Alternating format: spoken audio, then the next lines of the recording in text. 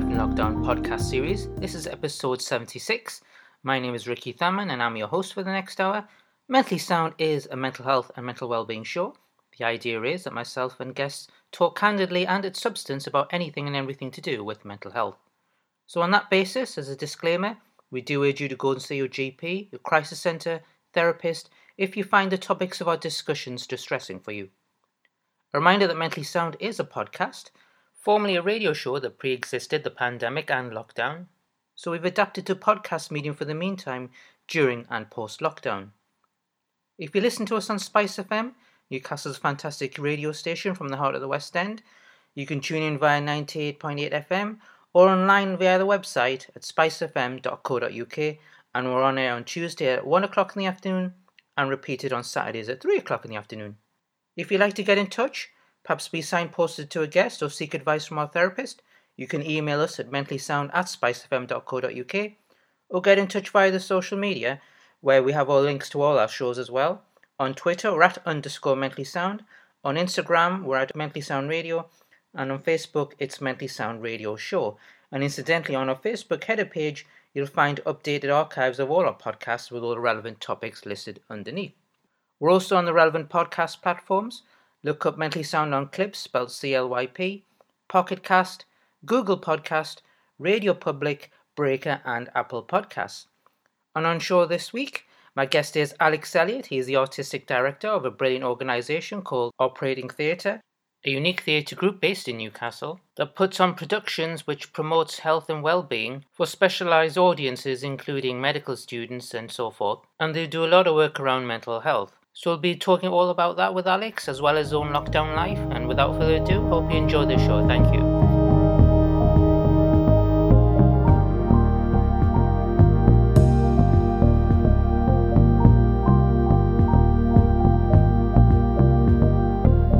And here we are. This is episode 76 of Life in Lockdown, our first of the new year. Happy New Year, listeners. I have our very first guest of the new year. His name's Alex Elliott. He's the artistic director of a really, really interesting project called Operating Theatre, and he's going to tell us all about that. Got in touch with him via Twitter, and he kindly agreed to come on. So, hello, Alex. How are you doing, sir? I'm very well, thank you, and thanks very much for having me and for getting in touch. You're very welcome, very welcome. My first question, as is with all my guests, how are you doing? And I guess more specifically, as it's been a very precarious couple of years for obvious reasons, but how have you been on a personal level throughout the last 20 or so months? Wow. Yeah, it's I'm personally doing pretty well at the moment. Mm-hmm.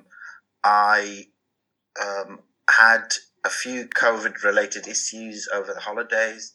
Yeah. Lateral flow tests that were very faint but looked as if they were positive. So I was actually working on a project and had to leave the kind of last day of that. Understandably, I didn't want to be around people if I was at all infectious. So Christmas was a strange one. Fortunately, I was with close family, my partner and my two grown-up children.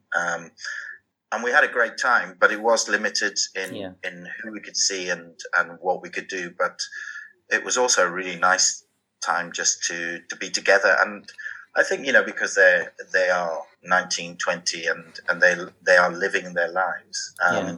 We had a lot to talk about. So it was a really great time actually to spend with them. Obviously it's we're recording this on at the end of a week on Friday. So it's been a full week, a really good week, actually. I've been working with a company that I'm associated with called Unfolding Theatre. Oh, right. And we've been doing, we've been involved in a very open process of discussion. No real agenda, just one of the questions was, how are you? So we'd start the day with 5 minutes of just saying, how are you and what's on your mind and how do you feel? And I think that way of working is vital, I think, in these times. We definitely need to give time to one another to say how we are and to listen, to really listen to how people are, because these are the most bizarre times that I've lived in. Yeah. I used to think I had a fair deal of life experience, but I think I've seen and heard of things that you think, well, really make you question how the world is and how things are happening. So, yeah, in the midst of what has been a very, very difficult time for some people, I'm blessed in many ways in that I'm doing pretty well. Yeah. Brilliant. You mentioned Christmas with family. Was that the first time you had everyone around for a long while? Was it one of those moments where, you hadn't seen for a good long while? We don't often all meet up because, uni, studying away and that kind of thing. And it was going to be a bigger affair. We were probably going to see other members of the family, but yeah, it was, as I say, just the four of us, which hadn't happened for a while, and it was great actually. So yeah, but it has been tricky right at the beginning of lockdown. Our kids were with us for quite a while before it was safe for them to return to uni and stuff. So we did lots of living with one another in quite an intense environment, because nobody really knew what was happening and could you go out, were things going to happen, were things not going to happen. But then, of course, as things eased, people went off and did what they needed to do and wanted to do, which has been great. But yeah, coming back together, that was, I think, recovering some of that real spirit of togetherness, of being a family, and we are who we are. We love one another, and whatever happens, we're here. We're here to listen, and that's my kids are great listeners as well. Yeah, it's not we weren't. We needed some of that as well as parents and just as people, in a room. So I guess as well when the classic sort of everyone around the table gatherings that the old sort of mental health mantra of time to talk. I guess it was also one of those opportunities to listen to each individual and really just get them to open up about what it's been like for them, because these were, as you rightly said before, really unprecedented times. Was that what it really kind of felt like? Oh, yeah, definitely. And we do keep in touch as a family, and again, you're right, sitting around a table, sharing a meal, talking after a meal. You get a level of conversation, a level of intimacy that you don't always get in a brief visit. You're trying to fit everything in a 3-4 hour visit, and then you've got to get on with your separate lives. But it really felt like we had good quality time together, and yeah, people were able, I think, just to share how they were feeling and how they see the world and so on. Yeah, fantastic. So yeah, as I say, operating theatre. I mean, I love the title itself. I think that gets just kudos on itself, really. But just reading about the organisation, really, really intriguing. I was kind of like thinking, why have I not heard of you guys before? Because it's sort of the thing that usually comes up on my radar. But there you were anyway. So correct me if I'm wrong. So as I understand it, Operating Theatre was founded over 20 years ago, one of them including the late Julia Darling. Am I right there? That's right, yeah. And so the basis was, I mean, I understand she was going through cancer at the time, and I think cancer was one of the in terms of sort of wanting to explain or getting to explain to others, I guess in terms of, creating a medical community as to understanding the condition as well as other conditions as your plays and so on have sort of been inspired by. But was it as simple as that, or was there a little bit more? Was it sort of, and of course with interest in theatre and using that medium, this is a combination of all those things coming together. Yeah, well, I think it was. You're right. It was several things coming together. One was the interest of Dr. Dominic Slowey, who was one of the original founders and is our chair but who works in the NHS still. He was very drawn to theatre, and as someone who had taught at medical school, he could see that there was an opportunity there to engage. Principally, at the time, his thinking was medical students and other health care professionals and people in training and so on. He could engage them and speak to them about health and direct medical issues, whatever it might be, through drama. And Julia Darling, obviously, because apart from being a fantastic poet and a writer, as you said, was living her own experience, and her own health was central to some of her writing. There was a conversation there. There were a series of conversations there about how can things develop. Carol Clulow, who again is a founding member of the company, still with the company, has done lots of writing for the company, was a writer in residence at the time at the university, at the medical school. And so there were discussions about how can we reach people, how can we discuss, often very sensitive issues around health, and how can we engage people in a meaningful discussion. And I think the moment that you open the door to the possibility of a dramatic setting, whether it be a play or a simple monologue or film, which we're using increasingly, then I think the conversation shifts, and particularly with people like medical students. Medical students, as I'm sure you're aware, under great pressure to achieve, to perform at a very high level, to cram in lots of facts, to absorb all of that, to somehow take it into their DNA almost. And sometimes I think that the human factors, the human side of certain conditions, illness, and so on, take a little bit of a backseat because they have so much to take on, because they need to get to the point where they can distinguish between a certain condition and another, or which drugs to prescribe, whatever it might be. It can become highly technical. And the human side, you could argue the most important side, which is understanding the person, and not just a series of symptoms. To do that, I think you need work like ours, I would argue. We presented a whole series of plays at Newcastle Medical School, and we're about to begin a new relationship with the medical school at Sunderland, which we're very excited about.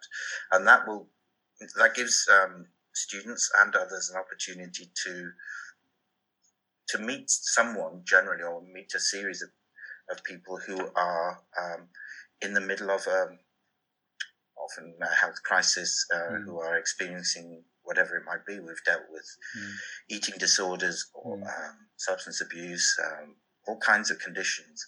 But when you actually have a person in front of you in the shape of our very experienced, very well prepared performers, it doesn't become, it ceases to be a series of statistics or facts that you need to look out for. You're trying to get to the heart of what that person is. Sure. And that person is a human being, who's not always going to communicate as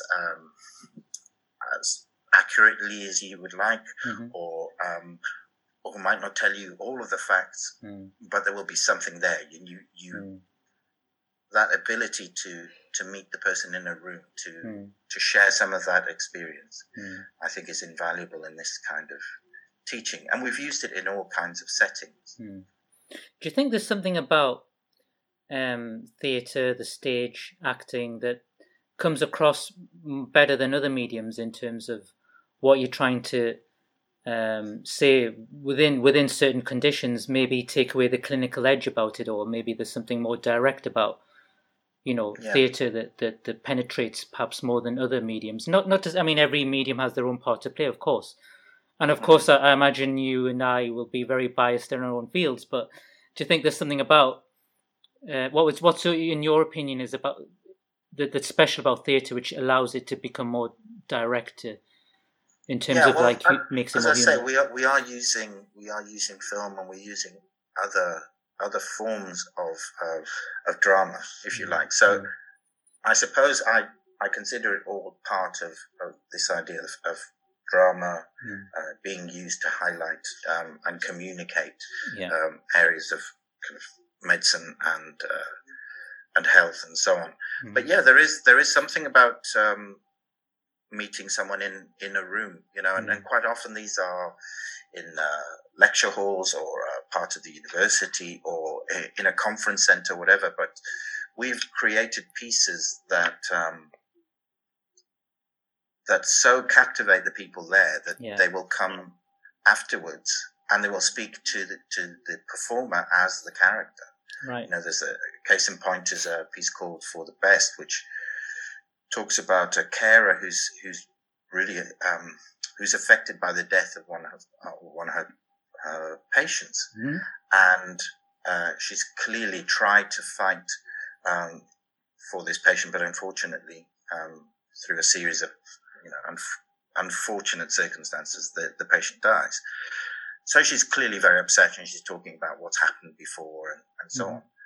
And I think it's a tribute to the performer who had done extensive research, who had gone to care homes, who'd spoken to people working there, and had met patients and residents and so on. That what the audience were meeting was a real live person, and people, as I say, went out of the way after the performance to console, to talk to what they considered was a whole person. And I think that's what you get. That's what you get in that live setting. Sure. It happens again with some of the film work. We've had very good response as well. But I think that theatre is a tricky thing, in that it can be often quite alienating, or it can seem a little bit distant, or but good theatre done well can, I think, transform the way you think about something, the way you feel about something, and we've certainly seen that. And do you go to the lengths of things like set designs, maybe concentrating on acoustics, making them really work well with your content? Is it a combination of all those things? Well, we always say that we will work in pretty much any environment as long as we can get to work with people, because we realise that the resources aren't always there to present things in a way. So we try and make it work. But for example, one of our pieces called White Lies, we use a proper cot from the premature natal ward. The equipment that we use is pretty much, or at least reflects most of the equipment that's used at the time. We try and make things as authentic as we can, or in the case of other pieces, then it's quite abstract. It's much more about listen to what these people are saying and don't worry so much about the how it looks. It's not about reproducing something. But it's about really getting to the heart of the sentiment, if you like. So I think that, I've seen some great pieces in the past that have represented people with, with a hand or an object or whatever, and you still get the connection. So I think it's important to consider all of these things and to make sure that there aren't obstacles. But we always say that we will try to present work where it needs to be and wherever it can be staged. Wow. Really, really intriguing, Alex. So my next question, I'm really kind of interested in what sort of response you've had from peers, from also other sort of healthcare professionals, people within the theatre field, the NHS, and of course patients. I know from your website you've had a lot of sort of very interesting and very kind of rewarding responses from people, but on an overall basis, what's the general kind of? Are they saying yes, we need more of this? What you guys are doing is really unique. There's no other people like you out there, or I'm just curious as to how, I guess, how common this sort of response is to the goals that you're setting in terms of presenting, a way of explaining and conditions to people out there, particularly who want to learn more. Absolutely. Well, I think there are medical role play companies. There are companies that work within health settings and so on. Right. What they tend to do is they present a typical scenario, and it's an aid to teach. It's a teaching aid. It's something for medical students or others to use, and that's laudable and necessary, I think. But what we're hoped to achieve is a connection, as I say, with a person or with a group of people who are facing a challenge which is generally to do with health and well-being. We are spending this year reflecting on health inequalities, for example. So later in the year, we're hoping to produce work around that. So we are, I would say, not a company that produces straightforward role play, but we're looking at addressing health and well-being issues in a unique way, in a way that, as you said, you don't see a lot of. You mentioned, I'm surprised I haven't heard of you, but we have been around for 20 years, but I think we're probably one of the best kept secrets in that respect. And we do work in quite particular settings, but we have recently been doing more work with the public, in particular, a piece, a whole year and a half, almost 2 years of research around focal epilepsy and the development of neural implants, which is a developing technology. So the Institute of Neuroscience at the Newcastle University asked us to get involved, and we were delighted to do so. So we spent a long time talking to patients, families of patients. I myself had some knowledge through my family of epilepsy and the kind of stigma that used to exist around epilepsy. I'm pleased to say that has changed radically.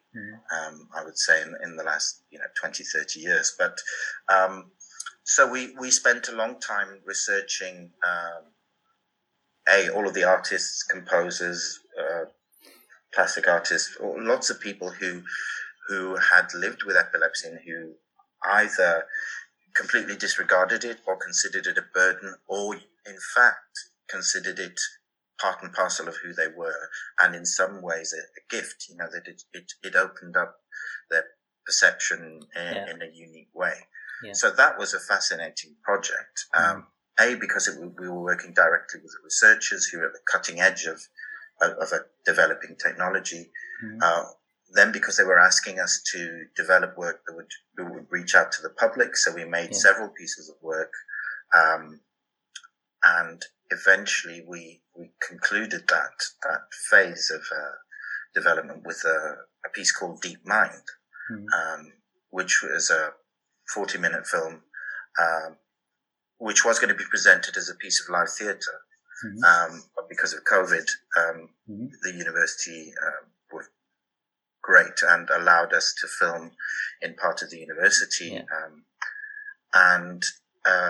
That piece was about the future, the near future, what will happen with that type of technology, who owns that technology, what effect will it have on us as patients, as a society, how might it be used, abused.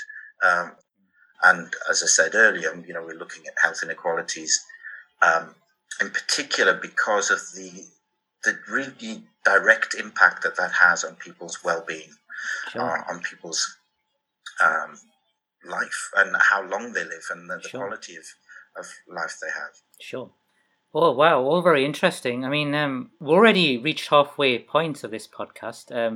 For listeners out there, me and Alex were pondering as to whether we would be able to stretch it out. And I think, as I correctly predict, as I often do, it was never going to be a problem. You can hear how lucid and full-flowing Alex is, and we thank him for his time with us.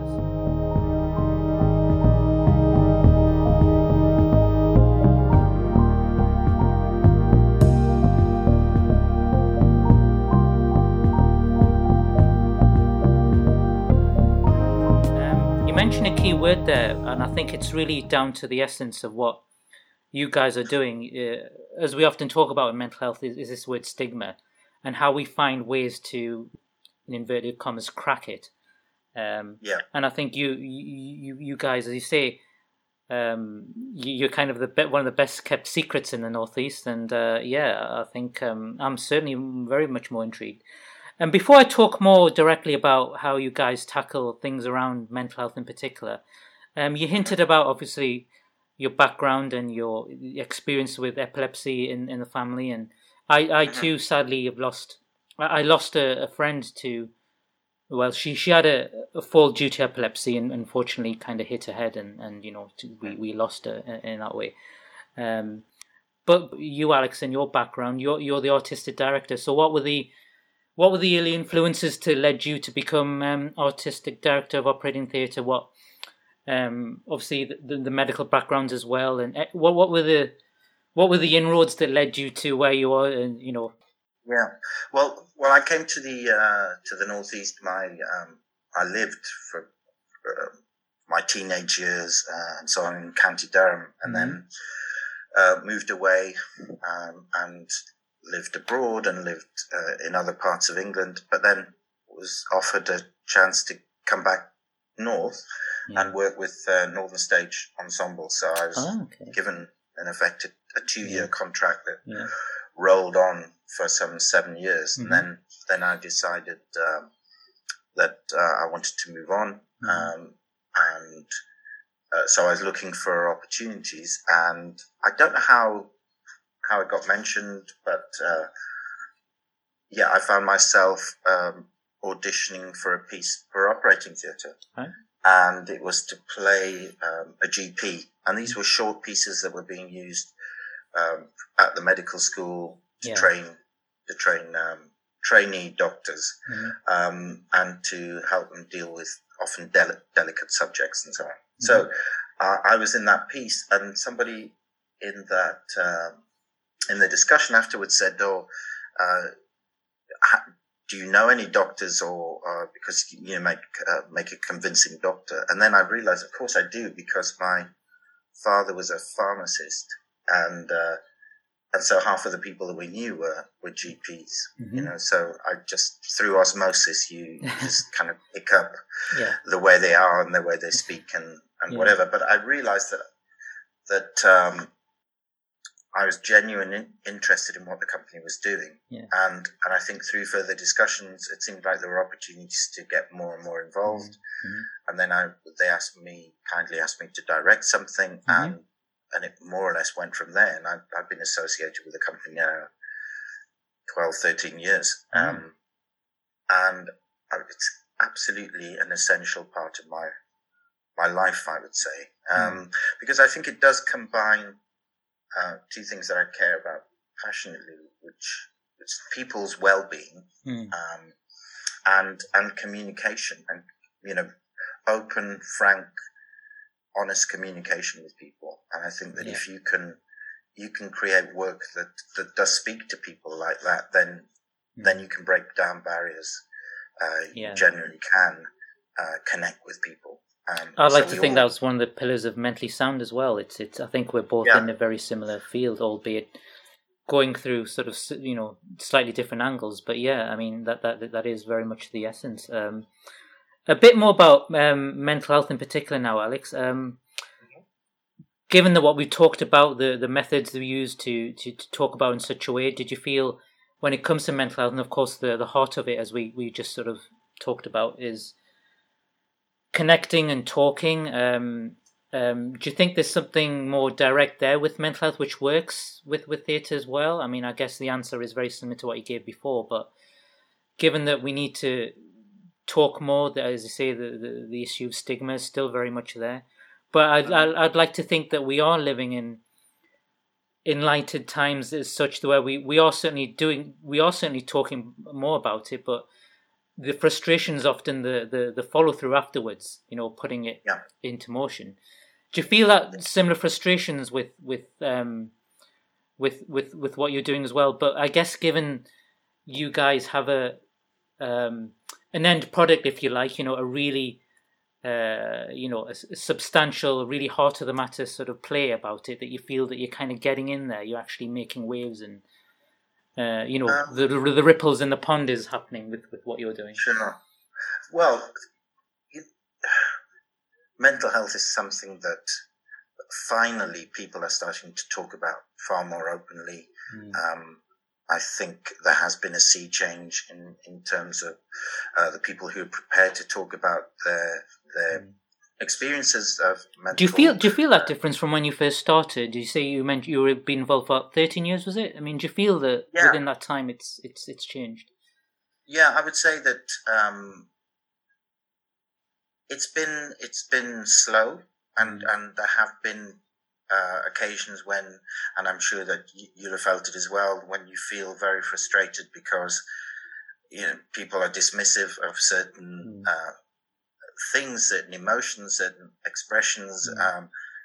People are careless sometimes about how they speak about mental health. So that is, I suppose, an internal frustration, if you like. But no, I think that we've certainly been in settings, in schools and in other settings where people are talking more directly. We were involved, are involved in a project called Lockdown Life, which has connected with Any Youth, which is a fantastic organization. And we spent several months regularly visiting and getting to know the young people involved in one of their projects. And the thing that came through there, that when you really start to talk meaningfully about well-being and about mental health and about the things that can affect us all, is when you have an honest, open relationship, when you accept that you're in a room and you're 2, 3, 4, 5 people together just talking, and the differences are sometimes minimal and sometimes quite pronounced, but if you're honest about that and about what's happening, we met some remarkable young people who have lived through, as you suggested, a very, very tricky time for them, who've moved from almost childhood into adulthood and emerged into a world that looks very different. Of course, that has created all kinds of challenges for them. And what I admire most is that they have been able to articulate it so beautifully. Once they felt that we were there to listen and that we were not going to judge or didn't consider them in any particular way, we were simply interested in getting to know them as people. They were fantastically generous in talking to us about what they've experienced and how they saw the world. And I think that is essential. I think if you're trying to genuinely address some of the issues that are out there, it begins with a really open, honest conversation.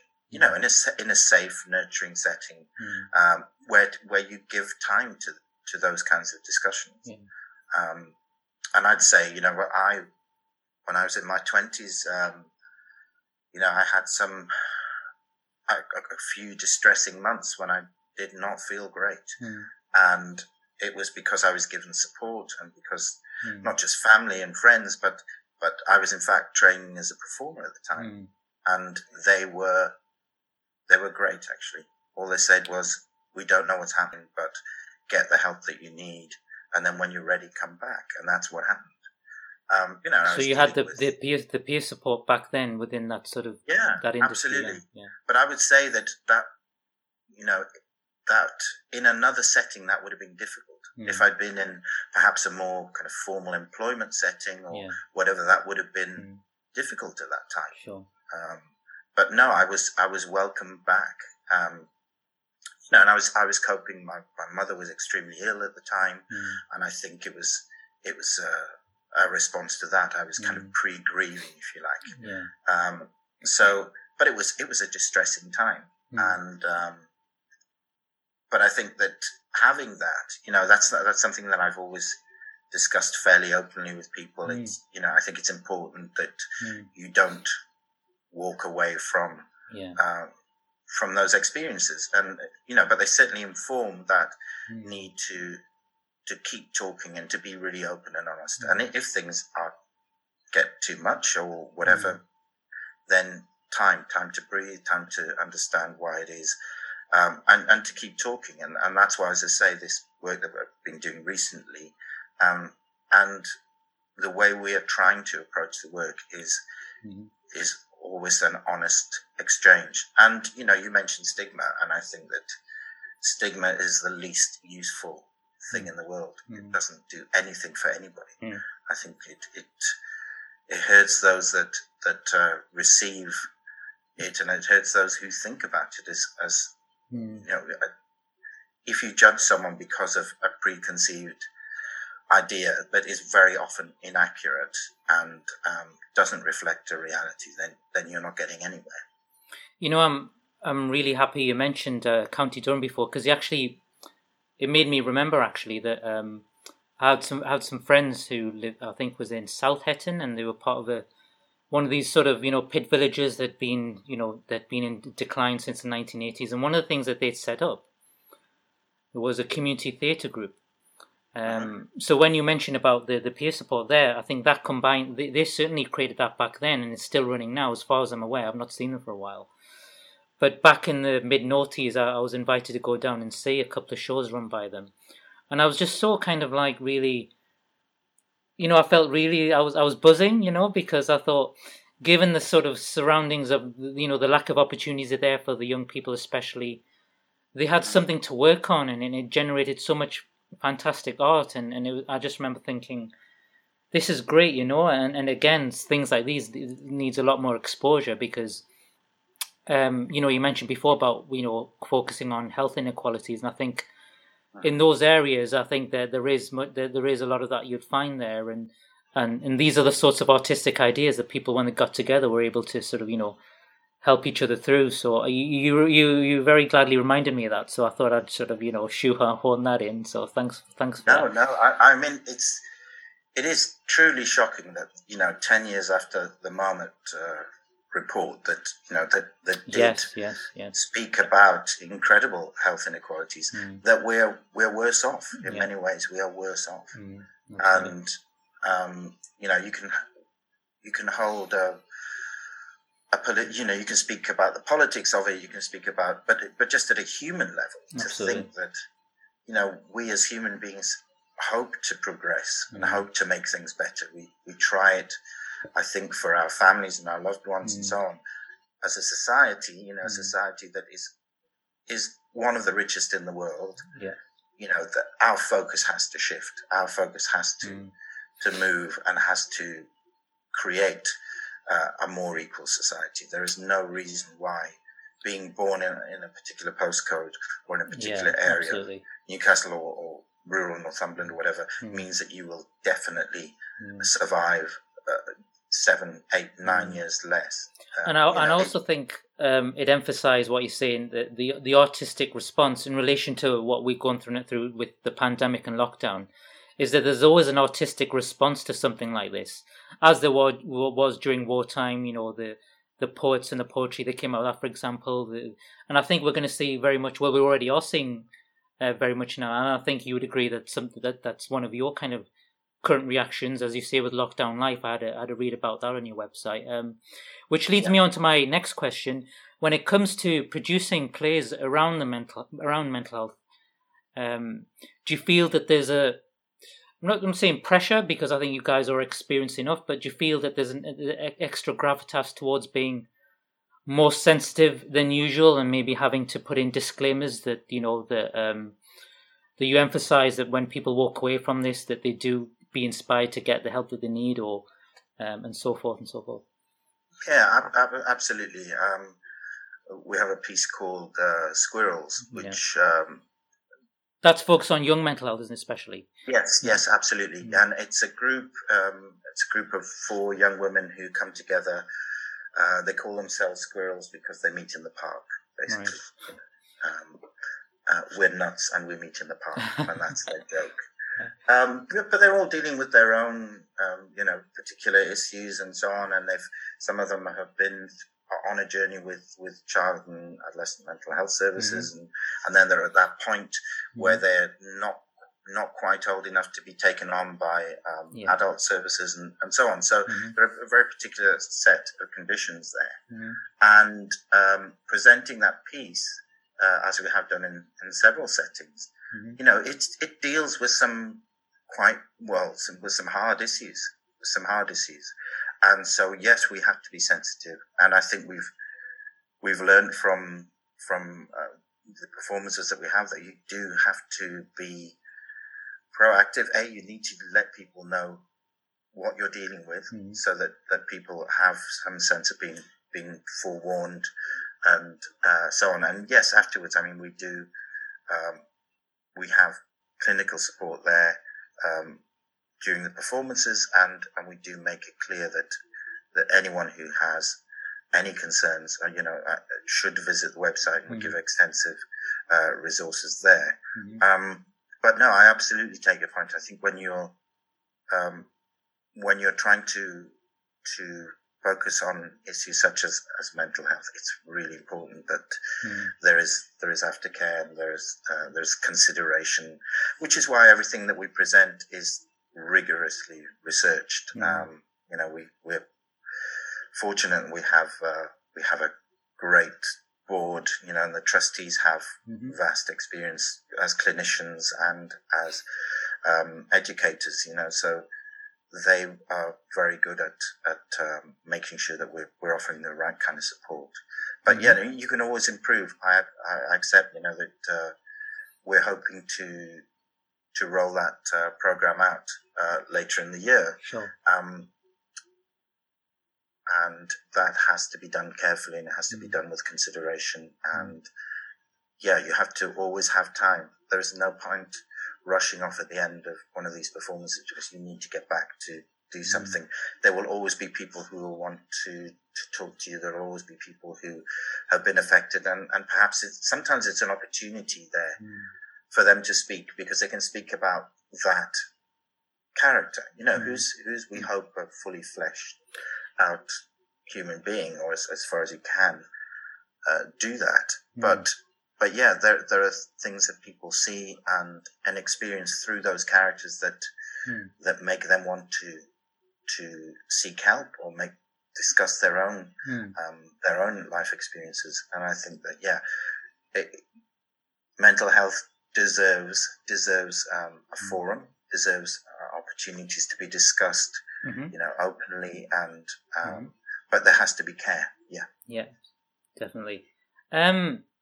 Yes, I was just wondering then if you could perhaps name a case study, and obviously respecting people's anonymity, but maybe of an example of a response that you've had of someone who saw a particular play which then inspired them on to not only get help, but maybe the trajectory of it made them go into a particular artistic direction, which, similar to what we've been talking about, which also helped them deal with their mental health in a sort of creative manner. Is there anything that comes to mind with that? Or well, I think I will say is that we presented a piece around eating disorders, and particularly anorexia nervosa. Again, a piece that doesn't hold back, and speaks in quite a lot of detail. And that was presented at a medical school on a number of occasions here in Newcastle. And there were several students who, after those performances, did go and speak to tutors and did go and speak to supervisors and said, look, I think perhaps I need some support, or I identify with some of the things that I've seen and heard, and maybe I'd like to get some support. So it was a pattern of behaviour that they had in their lives that they hadn't formally recognised until they saw the show. Then they kind of hit home. Then or perhaps or being denial about driven, it. Being very driven, spending a lot of time having to perform at a very high level means you often neglect aspects of your own health and well-being. Yeah. And I think people perhaps then recognize that they were perhaps entering dangerous behaviors. So, that certainly is the case. And I know that we have performed pieces around the assessment and treatment centres. There was that big scandal, the Winterbourne scandal, and unfortunately there have been other scandals subsequently where patients have been very badly abused and suffered very badly because they present with challenging behaviours, and because the best way to deal with them, these people thought, was to practically assault them, to put chairs on them, to sit on them, to have them locked up for hours on end, to demean them.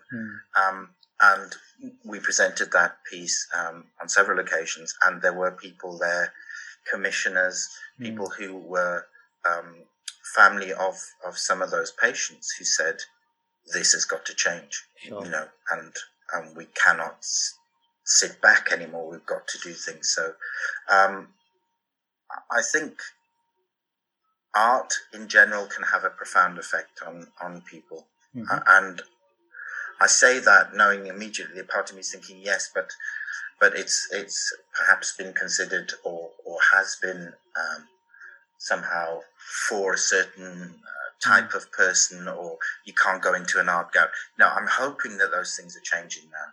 And I genuinely believe that all of us are capable of connecting with what it is that creates art and culture and expression. And I think that there's a lot to be said for the opportunities to express concerns and express the delights that it's also about the access to culture as well, because I think for some people, given what we talked about before, the health inequalities often, when you take a nucleus out of a community, then the rest falls it's in the domino effect. So things like libraries, things like art galleries, which we all love, obviously, which enriches our soul, I'm sure you'd agree, is not there, and therefore they don't get the benefit of. Which is why I guess in a way, wouldn't you agree? I mean, I just thought of this now, but one of the best things to come out in recent years regarding mental health is the popularity of social prescribing, that doctors, GPs can now feel the value of getting someone down to explore very artistic things, and they come back feeling that they've got the full sort of benefits of that, instead of having to resort back to the what we call then the sort of pill popping culture of previous years. And that's been one of the best recent revelations. Wouldn't you agree? Oh, absolutely. I know people who've attended choirs, who started dance courses, who choirs which hospitals sometimes stage themselves. The NHS choirs at local hospitals are fantastic. Yeah, absolutely. And I think that fortunately there are enlightened people out there who can see the real benefit of it, and we need more of that. We definitely need more of that, and we need more art and culture everywhere.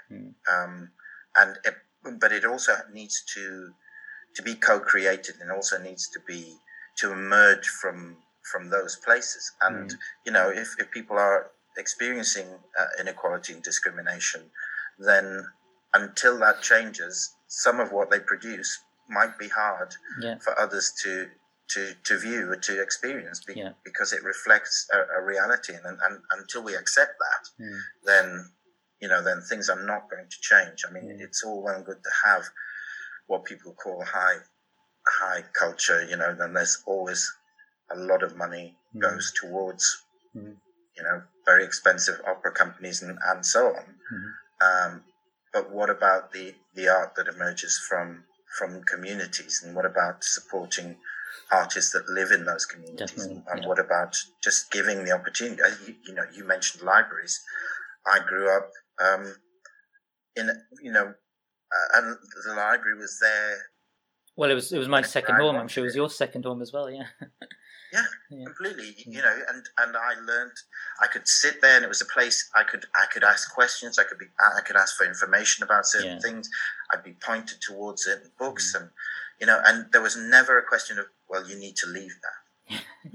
It was, you were always welcome. You could always sit there, and you could take out. And as long as you returned the books, you can take out as many as you like. Things have changed so dramatically for people. It's a disgrace, really. It's a disgrace because these things are there to help us. And, the library is a community. You go in there, and if you go in there 2-3 times a week and then aren't there, people are saying, where is, where's Alex? Why is he not here? I think these are important links in our community.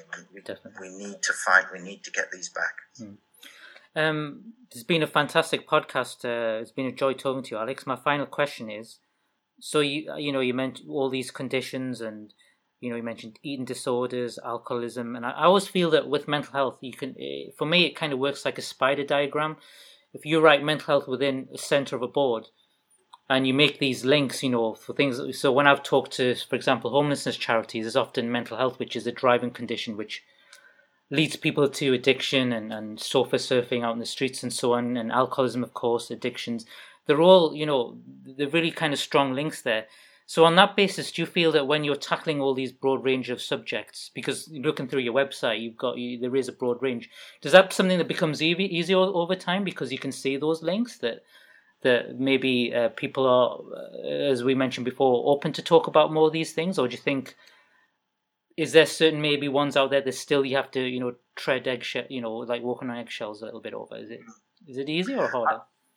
No, I think as operating theatre, we will speak to anyone, and we're prepared to listen. That's what we want to do. We want to hear about people's lived experiences, and that's clinicians, and that's patients, and carers, and individuals, and people who are allies of. So once you get that first-hand experience, it opens the door effectively, doesn't it? Well, the thing is that as you said, everything is connected.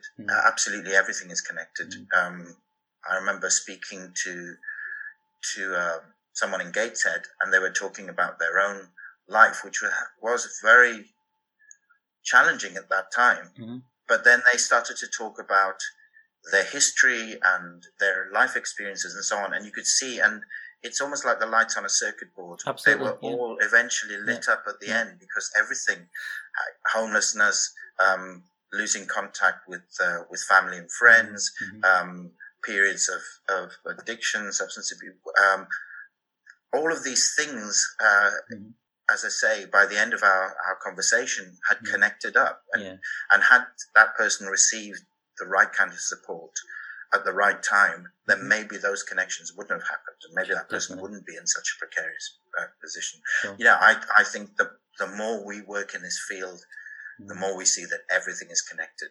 So, if you have what looks like a physical health condition, you can bet your life that there is a connection there with mental health. Oh, yeah. And, and if there is a mental health concern, then there are physical manifestations. Of course. And then you have to look at life circumstances, and then you have to look at lived experiences, and if there's trauma, all of these things. We are incredible creatures.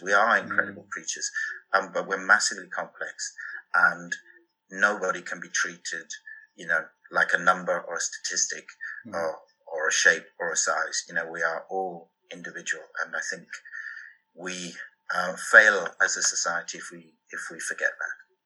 I think that rounds off quite nicely this podcast. Thank you very much for your time, Alex. One last thing for anyone out there who's really intrigued, certainly I am, about operating theatre. How can they find out more about it and possibly be involved, that sort of thing? What can they do? You have a strong online presence now, don't you? Yes, well, we do tweet as Operating Theatre. We also have a website, www.operatingtheatre, all one word, lowercase, .org.uk. Yeah. And if you have any problems finding us, then please, get in touch with the programme, and we're very happy to respond. We really want to speak to people in the region and hear what their experiences are and how we can support anything that is to do with health and well-being. Fantastic. Well, all it leaves me to say is thank you, Alex. Good luck to Operating Theatre. Sounds like a fabulous project, and I'm certainly going to look you guys up a lot more and see what you guys are up to, and come along and get in touch. And I'm sure that there's more that we can do together. And if ever you need to promote anything or plug anything via Mentally Sound, and want to, and hopefully when we get back into the studio in the West End, operating it back as a radio show, we can maybe drop in. It'd be awesome to meet you face to face. I'd love to do that. And thanks for inviting me. And take care. Lovely to meet you. Thank you.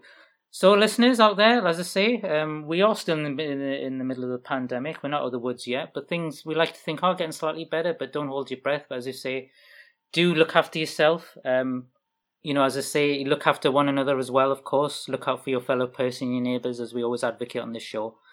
But more importantly as well, look after your mental health. And if you're listening to us on Spice FM, stay tuned for the next show.